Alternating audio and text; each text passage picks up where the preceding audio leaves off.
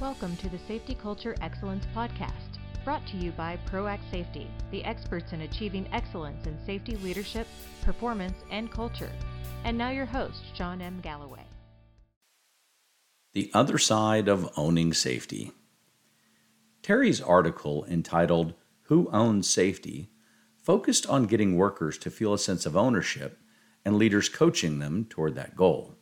The other side of this issue involves the leaders themselves and what they should own. It is crucial for leaders to step up during both success and failures and take ownership for the outcomes of the systems and processes they create. When leaders fix the blame, they often do not fix the problem. Even when workers cause accidents by not following administrative controls, there is always a reason for their actions. Leaders should seek out those reasons and understand what they do differently to improve safety.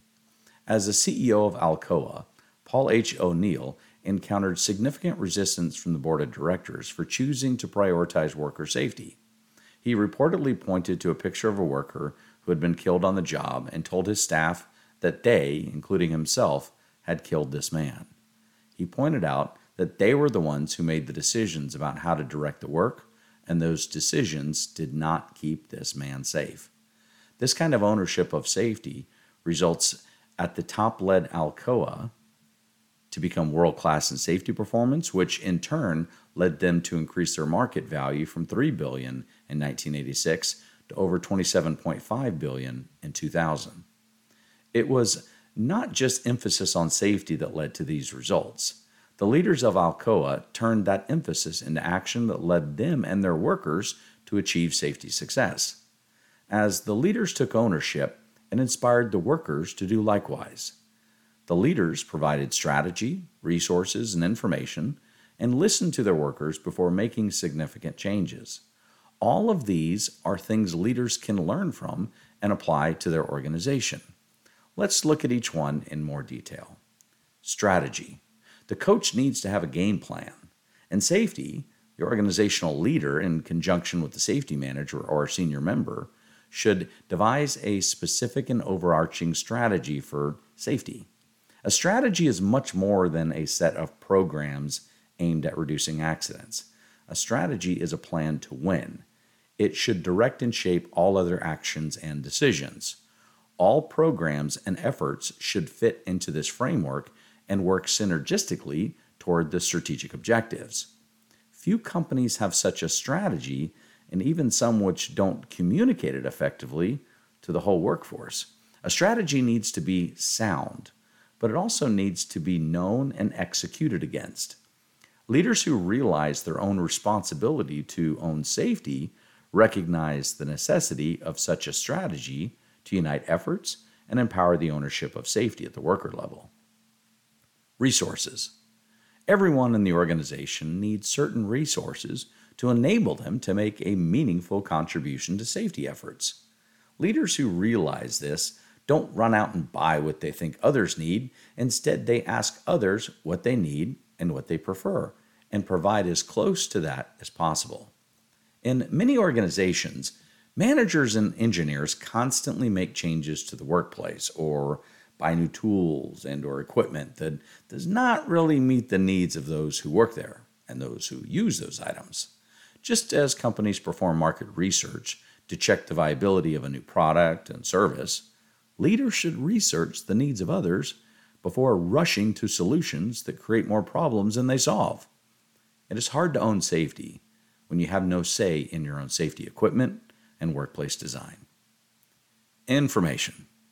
Knowledge is a critical part of ownership. Leaders who realize this provide more than adequate information about safety to the entire organization. All hands should know the safety strategy, have a shared definition of terms such as safety and accident, as well as ongoing information about current efforts and results. All accident data should be shared and presented in a way that creates focus on the most important safety precautions and most common types of accidents that are occurring. If workers don't have sufficient information, they tend to feel lost. When they feel lost, they tend to backtrack and undo change efforts. such tendencies can undo safety improvement initiatives. Information should form a roadmap that lets workers know exactly where the organization is going and if it is on or off course. Only when they are clear on the direction can they aid in getting there. Leaders who own safety realize the necessity of information in enabling others to own safety as well. Listening. Most of what leaders need to know about improving safety can begin by simply listening to the people who do the work. Certainly, the workers don't know everything they need and don't know what they don't know, but they almost always know more than the leaders about daily operations. Even leaders with wonderful and creative solutions need accurate definitions of the problems to be solved. One of the primary reasons consultants are needed is leadership not listening to their own people.